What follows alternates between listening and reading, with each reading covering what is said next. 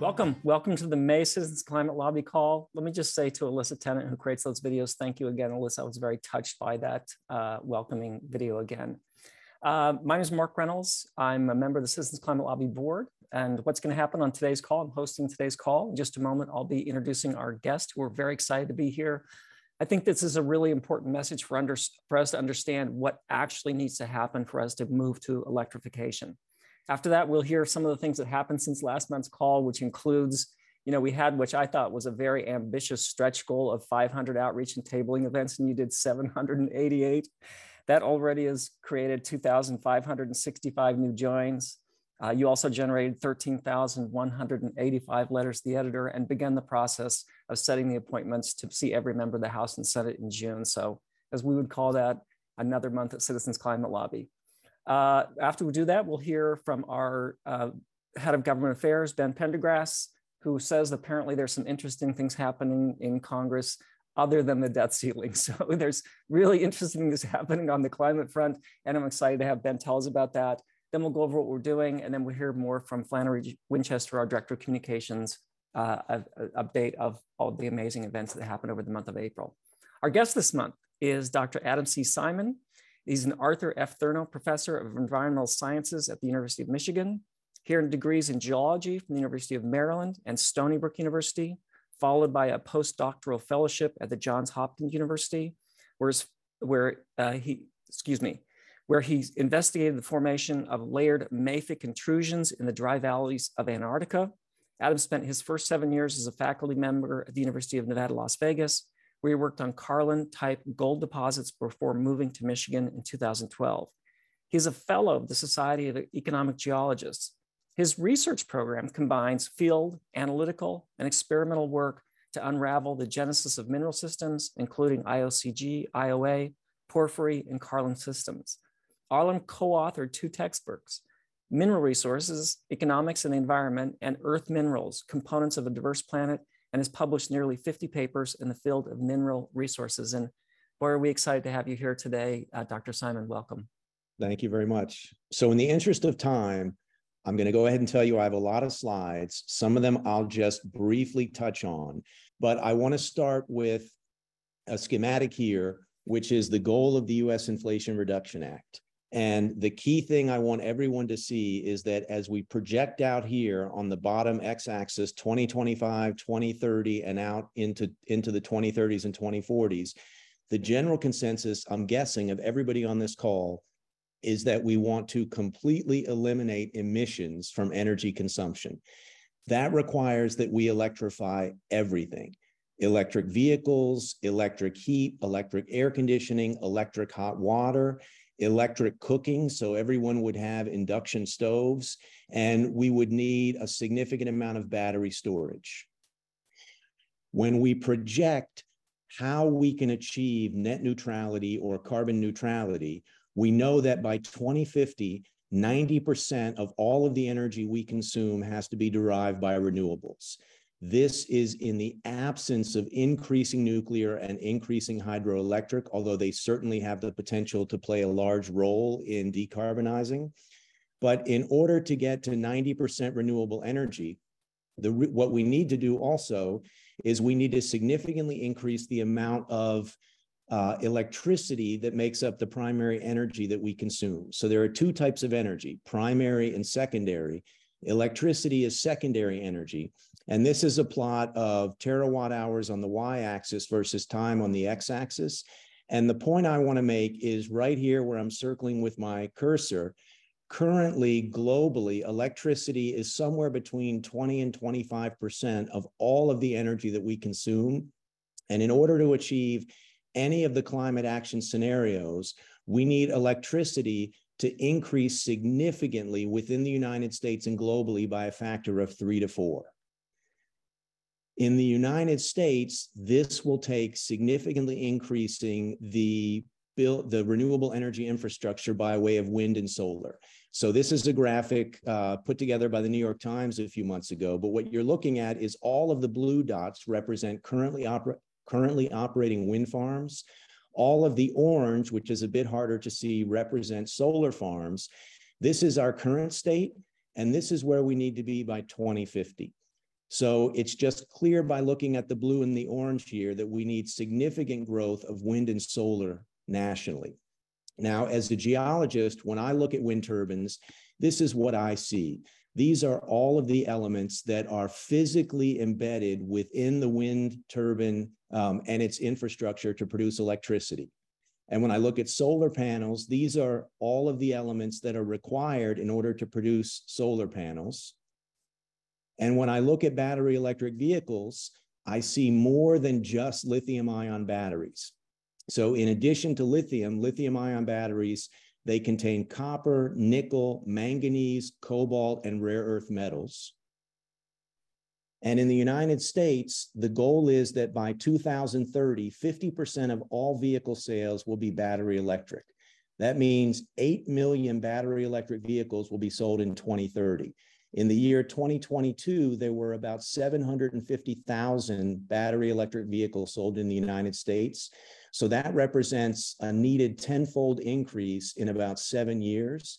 And considering that we have 16 million vehicles sold every year in the United States, that requires a nearly 20-fold increase over the next couple of decades. And globally, we sell 80 million combustion engine vehicles a year. So those would need to be replaced with batteries. Now, there's a lot of news in the paper all the time about the Department of Energy's program to help finance battery startups. And I'm totally on board with this. The headline on the right is from an article just a couple of days ago in the New York Times about how much money Jigar Shah has to hand out. And what I want to make the point today, the point I want to make today is that when we look at all of these battery manufacturing facilities, they need all of these metals in order to manufacture all of those batteries. So this is a different way of looking at the periodic table, where in the top center here is the color codes for the elements required to build solar photovoltaic, electric vehicles, and wind power. And all I want to highlight here is that when we look in particular at these transition row metals in the center, we look at these rare earths on the bottom, which we need to make the permanent magnets in the motors for battery electric vehicles and for wind turbines. We look at lithium and carbon. Graphite is commonly the anode in battery electric vehicles. We need to significantly increase the amount of these metals that are available to build the renewable energy infrastructure that all of us want. And if we look at projections here, where bottom left was the total amount of each of these metals summed for all solar photovoltaic, wind, other low carbon power generation, EVs and battery storage, electricity networks, and hydrogen, what we can see is that over the next couple of decades, the supply of all of these metals needs to increase by somewhere between 4 and 6 times. We know that recycling will get better, but I just want to highlight here that at least for the next several decades, we will not be able to recycle our way to building out the renewable energy infrastructure needed to achieve carbon neutrality. And we see this for all metals that are necessary for renewable energy. So I'm going to highlight one, which is copper, and I'm going to walk through this data plot where the y-axis is millions of tons and the x-axis is time.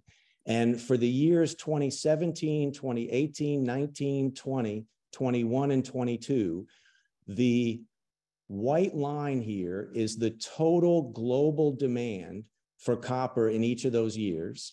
And if we calculate how much copper we need globally in order to build out wind energy, solar energy, and battery electric vehicle and battery storage infrastructure, then we can project out to 2035 what the total demand for copper will be every single year. And what's shown on this plot is that over the next decade, we will have a growing supply gap for copper. And it's true for all of the metals that are required to build out renewable energy infrastructure. This was highlighted in an article late last month in the Wall Street Journal. And I highlighted in yellow here on the right-hand side that for copper alone, we'll have a supply shortage of at least 6.5 million tons every single year. And when we look at all of the metals that we need for renewable energy infrastructure, so on the bottom of this data plot here, we have all of the metals that are required to build various parts of renewable energy infrastructure. And the y-axis is global supply for mining companies divided by global demand. And a ratio less than 1 means that demand exceeds supply. And what we can see is that for every single metal except for lead, supply over demand is less than 1, which means the metals that we need to build wind and solar and batteries will not be available. There's a lot of concern about the fact that the majority of the metals that we need to build renewable energy are not produced in the United States. So these periodic tables by country give you a sense of which countries are the primary producers of a given metal. And one of the countries that has become significantly of concern over the last decade is China. And if we look at China, these are histograms inside each of the cells on the periodic table, where in a given cell, for example, for vanadium, the leftmost part of the blue histogram is the year 1990, and the right part is 2018. And what you can see by scanning over the periodic table is that over the last 30 years, China has become the dominant producer, either mining the metals that we need for renewable energy infrastructure or processing the ore and the final components for renewable energy infrastructure. China has invested in mining around the world. They've invested in the US, but we're highlighting here their major investments around the world. And each of the colors here, you can see the legend in the bottom center: copper, gold, iron, lead, zinc, lithium, nickel. China over the last 30 years has done a really good job investing in mines on 6 continents. And that allows them now to effectively have a monopoly on the global production of all of the metals needed for renewable energy. There's a lot in the news about friendshoring or ally shoring, meaning that if we don't have the metals within the United States, we can simply look at countries where we have free trade agreements and we'll be able to source those metals. That is false. The only way that the climate goals of the Inflation Reduction Act can be accomplished is by significantly increasing the amount of domestic mining within the United States without sacrificing safety. These are data for the years 2011 through 2022. And what you're looking at here, the y-axis, are the number of new applications submitted by mining companies to the federal government. And in green are the number of mine plans approved by the federal government. And the negative trend should be alarming to everyone. What we see in the United States are mining companies are increasingly not interested in investing in significant upfront capital to explore for, get permitted, develop, operate, and produce metals. This is not because we don't have the metals. So this is a map that is a compilation of data from the US Geological Survey. And I just want to highlight that if we look across the United States, we have all of the resources necessary to build renewable energy infrastructure, but we're currently not mining them at anywhere near the rate we need to. If we look at how long it takes on average for a mining company to get a permit to begin construction of a mine, it's at least 7 to 10 years. And this is after the mine permit has been submitted. So mining companies are capital intensive. They require significant upfront investment. It typically takes years to decades of work to get to the point where they have a physical mine constructed and producing metals. And so in the United States, this long time that it takes them to get permitted is a disincentive. We need to change the mindset about mining. When we look at photographs such as this one from 100 years ago, the Breaker Boys, where in the United States, it was relatively common for boys at the age of 4, 6, 8, 10, they would work in coal mines. They would work in metal mines. In coal mines, they would be used to break apart big pieces of coal. We know that we have a lot of legacy environmental pollution from historic mining. And we see this when we look at acid mine drainage around the country. But over the last 100 years, regulations have led to mining operations becoming much safer than they historically were. We no longer have boys working in those mines. We no longer have operating mines producing acid mine drainage. These are data on the y-axis for the number of fatalities for each of the 5-year periods of time here shown on the x-axis on the bottom. And what we can see here is the direct result of regulations. When we implemented regulations and imposed them on the mining industry and their scientists and engineers created safer working environments. And we see that the creation at the national level of the Environmental Protection Agency, the Clean Air Act, the Clean Water Act, the Surface Reclamation Act, all of these pieces of legislation passed in states and at the federal level have had a positive improvement. One of the concerns that's in the news frequently is about tailings dams. And so this is a photograph where the body of water that you're looking at, this is a tailings pond, and that tailings pond is a mixture of water and all of the waste rock generated during mining operations. So think here about mining a granite countertop, and we're only pulling out copper, and all of the rest of the material in that granite countertop is pulverized and stored in a tailings dam. And we know that tailings dams fail. So this is the tailings dam in Brazil only a few years ago that failed and tragically killed more than 100 people. We know now why this tailings dam failed. We know that we have the ability to construct tailings dams that do not fail or have as close to zero as possible a failure risk. One of the things that's important to think about here is scale. So if we look at the right side of this slide, we have the cumulative human loss of life from all tailings dams failures going back to 1910. Since 1910, about 2,700 people globally have died as a result of tailings dams failures. If you put that in context with anything else that you want, bicycle accidents, plane crashes, yes, these are truly horrific disasters, but we have to legislate and require mining companies to construct tailings dams using architecture that is less prone to failure. There are several types of ways that mining companies can build tailings dams.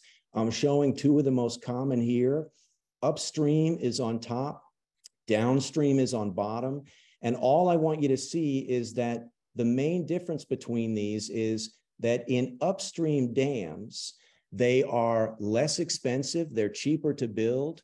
They're also more susceptible to what we call liquefaction, which is failure. Downstream dams are more expensive. They're far better in terms of preventing failures. And because they cost more money, historically, they were only required in areas that were prone to earthquakes. So for example, in Chile, upstream dams are illegal, and all mining companies have been required to only build downstream dams for the last several decades. Brazil, after that tailings dam collapse in 2019, they also now have made illegal all upstream dams. So one of the things that we need legislators to do is to impose through legislation on mining companies that they can only construct tailings dams that have downstream architectures. So how do we actually produce all the metals we need for renewable energy infrastructure? And what else do we need to change about the mindset with respect to mining? So this is the Resolution Copper Project in Arizona. Bottom center here is a map of Arizona, and Resolution is about 80 miles from Phoenix. And this is a mine that would be entirely underground, so more than a mile underground, and it would produce about 40 billion pounds of copper over 40 years. So about 1 billion pounds of copper, which is 450,000 tons of copper per year. This project has not received final permitting, at least that I'm aware of. And so this project is currently at a stage somewhere between permitting and engineering and construction.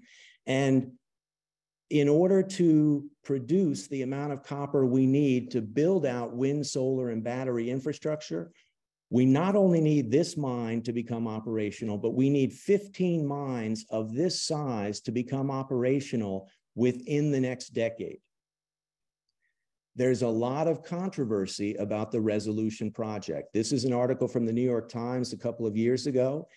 There are indigenous communities who are concerned about this project because during the second Obama era administration, there was a land swap between the federal government and the two private mining companies that have a joint interest in developing the project.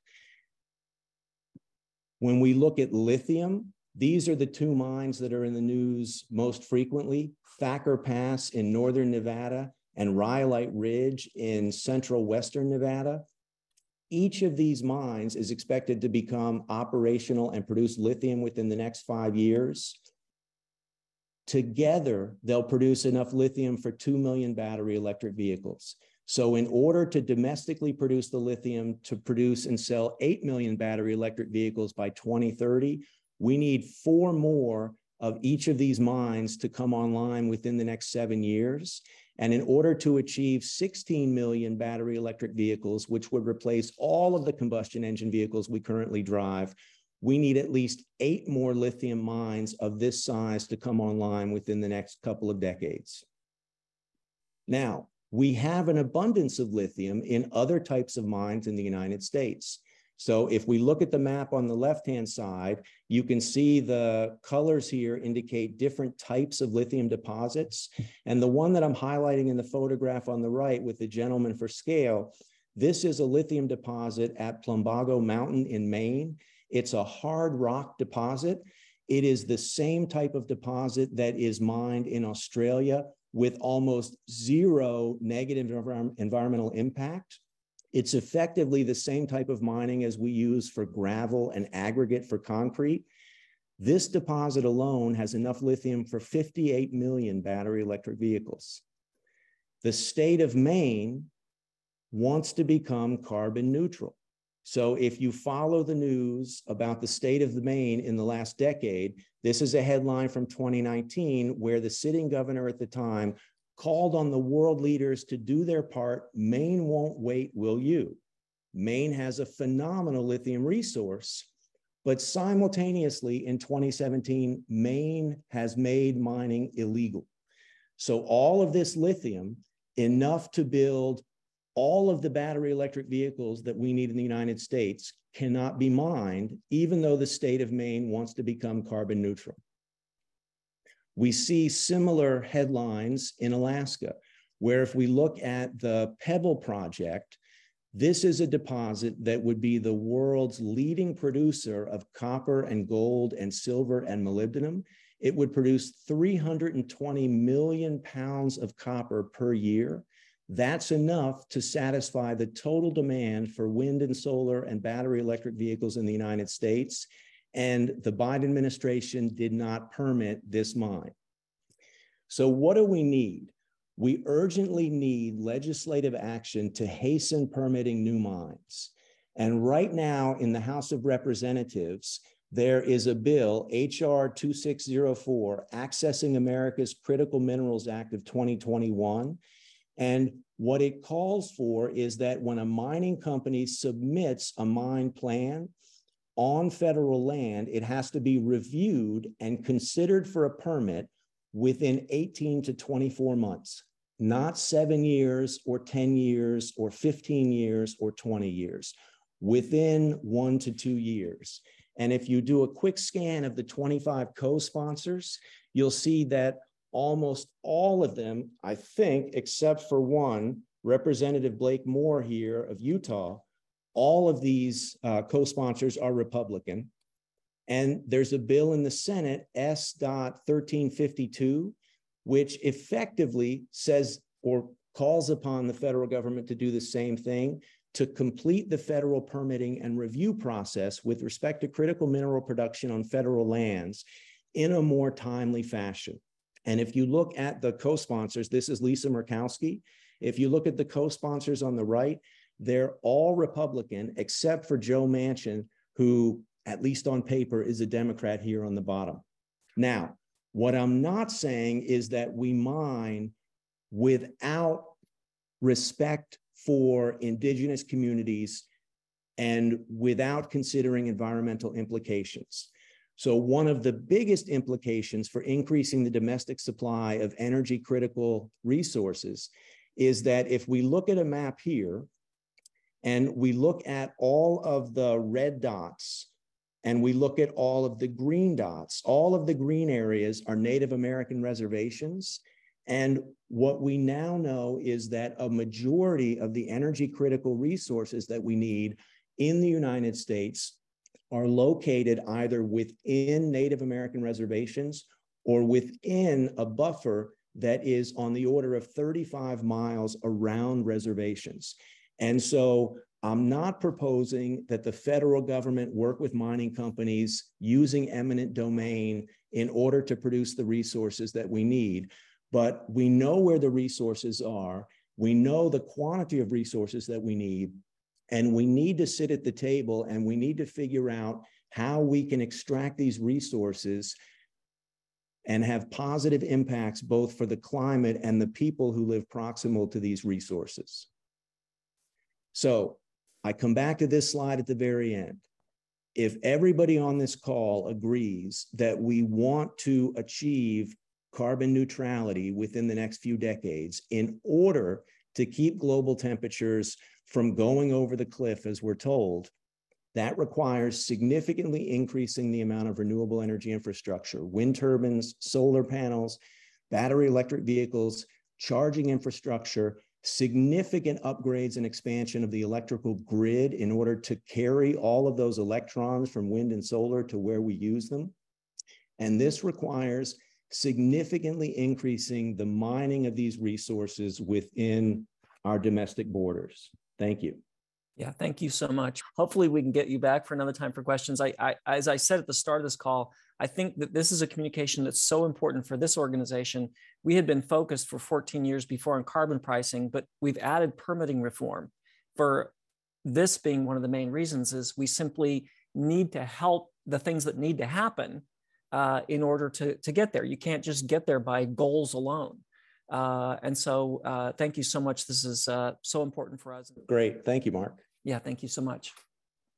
All right, we've also got Ben Pendergrass from our Government Affairs Department here. According to Ben, the debt ceiling is not the only thing being discussed in DC. There's some other interesting things happening on the climate front. So Ben, what can you tell us? And the conference is coming up soon, so you've got a lot on your plate for what you're going to be telling us. Absolutely. I'm really pumped to come right after Dr. Simon, because obviously he shared a lot of information about why, we need to be looking at permitting reform as one of our new primary policy areas. So that's great and goes right into what I'm going to talk about a little bit. But right now, well, Mark, you are kind of right. There are some other things going on besides the debt ceiling, but the primary thing that Congress is concerned about is the debt ceiling. We've got a couple weeks to address it. There is a lot of uncertainty about the exact timing. A lot of you have probably seen the news. The June 1st deadline is something that's floating around, but that's not an absolute certainty yet. And one of the things that's really interesting as part of the debt ceiling debate for climate is permitting reform might get to be part of this. In some ways, I view it as unlikely, especially if we have a very short timeline, because in some ways there's a lot of ideas around permitting reform, but there's not much time to really work out a deal. And so it's something we're certainly keeping an eye on. And besides debt ceiling, permitting reform really has been the other focus of Washington. You might have noticed just a flurry of bills being introduced. Senator Manchin reintroduced his proposal from last year. Senator Capito released her bill. Senator Barrasso introduced a bill. The House did H.R. 1 on permitting reform. Representatives Casten and Levin introduced a permitting reform bill over in the House. Chairman of the EPW committee, Carper, has said he's going to introduce a permitting reform bill. And the White House even released their framework on permitting reform last week. So, I mean, there's been a lot going on. You know, none of these are exactly the bipartisan compromise bill that we will likely see move ahead, but components from all these bills could make it into a package. You know, and there's also been a lot of hearings around permitting reform. A couple weeks ago, the EPW committee in the Senate held their first hearing on permitting reform that I thought was a really good bipartisan, productive conversation. The Senate Energy and Natural Resources, they had a hearing on permitting reform this week. And so a lot of this is going on. So it's perfect for us to kind of segue into, well, what are we going to be talking about in June? Well, we're going to be talking about permitting reform.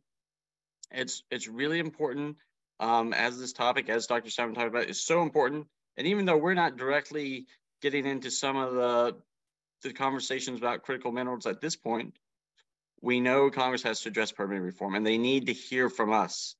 Every Senate and House offices needs to hear that this is something that needs to be addressed. We've got to find a way to build transmission lines faster and get them permitted.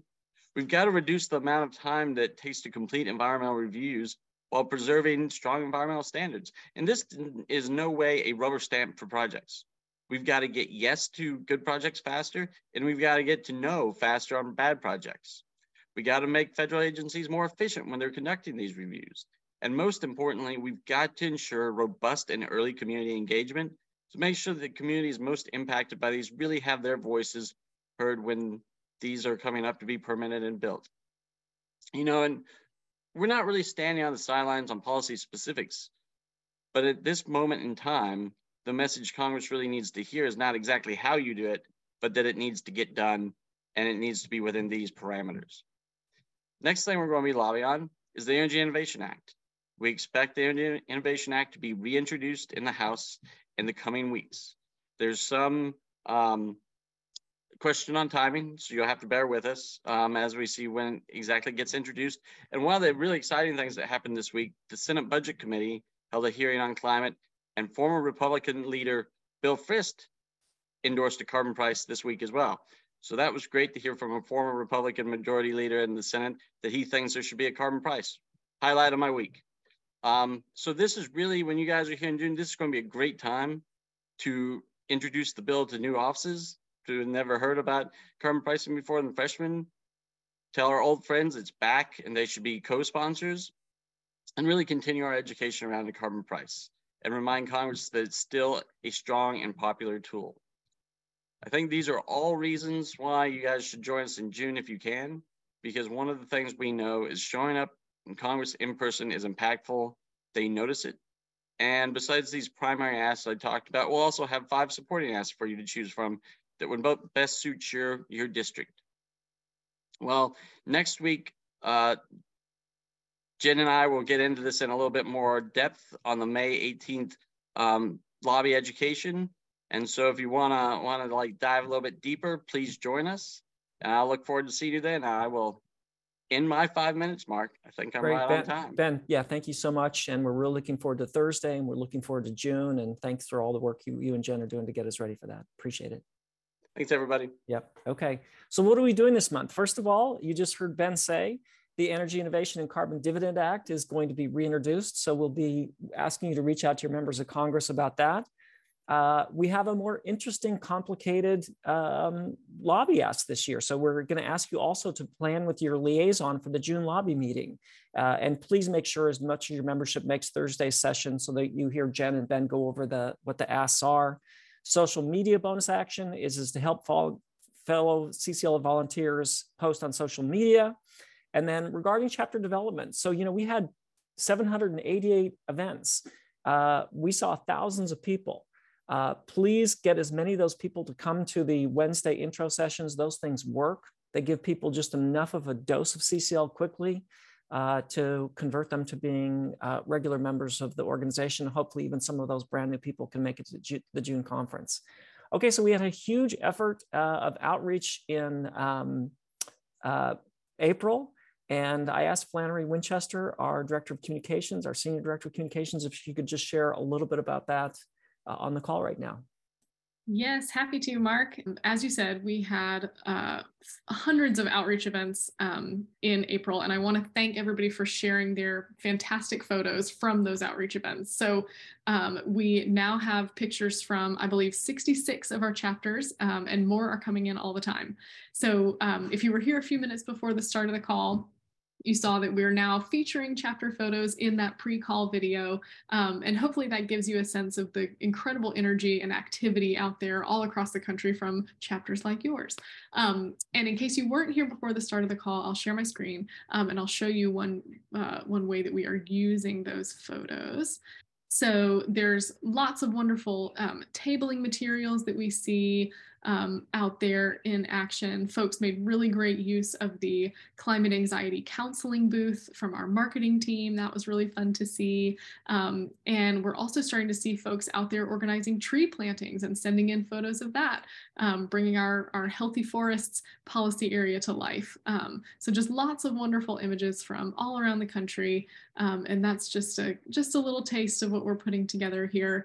And so please continue to send in your photos. If you haven't yet shared pictures of your chapter, you can email them to marketing@citizensclimate.org, and we will be able to use them in materials like these and others, and so that we can celebrate all your wonderful outreach. So thanks, everyone. And if I could just add, Flannery, happy first Mother's Day, and if I could extend that to the rest of the organization, happy Mother's Day, everybody, tomorrow, and so happy for you and Noah.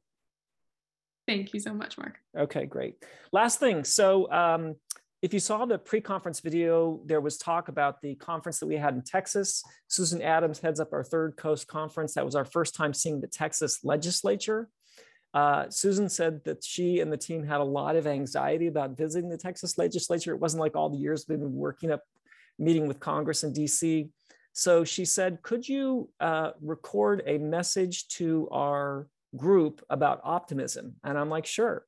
And she said, can you do it in like a minute? So we'll finish the call, but I want to share you the message that we sent to the Austin, all the people who are at the Austin Regional Conference in like a minute about optimism. 5 years ago, Leslie Beatty, who was a volunteer then and is our head of marketing now, distinguished our values. Those values are focus, optimism, diversity, relationships, integrity, being nonpartisan, and personal power. Leslie said at the time, I just wrote down what I heard. Leslie Beatty is one of the smartest and most humble people I have ever met. And so she would, of course, say, I just wrote down whatever I heard. The rest of us had heard all that stuff and didn't write anything as elegant as the way she articulated that. You know, values are still consistent, but they need to be updated occasionally because times change, we change. And so she updated the optimism value recently, and it now reads, or part of it reads, in the face of challenges, we choose optimism. I recommend that you choose optimism. Some people say, but I don't feel optimistic. Well, so what? You know, should we run this organization based on how you or I feel at any particular moment? So when you choose optimism, we know it's good for the climate movement. I'm pretty sure it's also good for you. So choose optimism. Choose it today. All right, thanks everybody. We'll see you next month. Bill McKibben will be our guest, and we'll see you then. We're happy to have our old friend back. And Dr. Simon, thank you so much. That was so fantastic. Thanks everybody. Thank you for listening to this episode of Citizens Climate Lobby's training program. You can tune into more episodes anywhere podcasts are available. Inspired by what you heard today? Join Citizens Climate Lobby to advocate for bipartisan climate solutions. Go to community.citizensclimate.org to find more trainings, resources, your local chapter, national action teams, discussion forums, and more. Be sure to like our Facebook page and follow us on Twitter and Instagram @CitizensClimate. We also invite all of our listeners to subscribe to our YouTube channel for more inspiration. Like what you hear?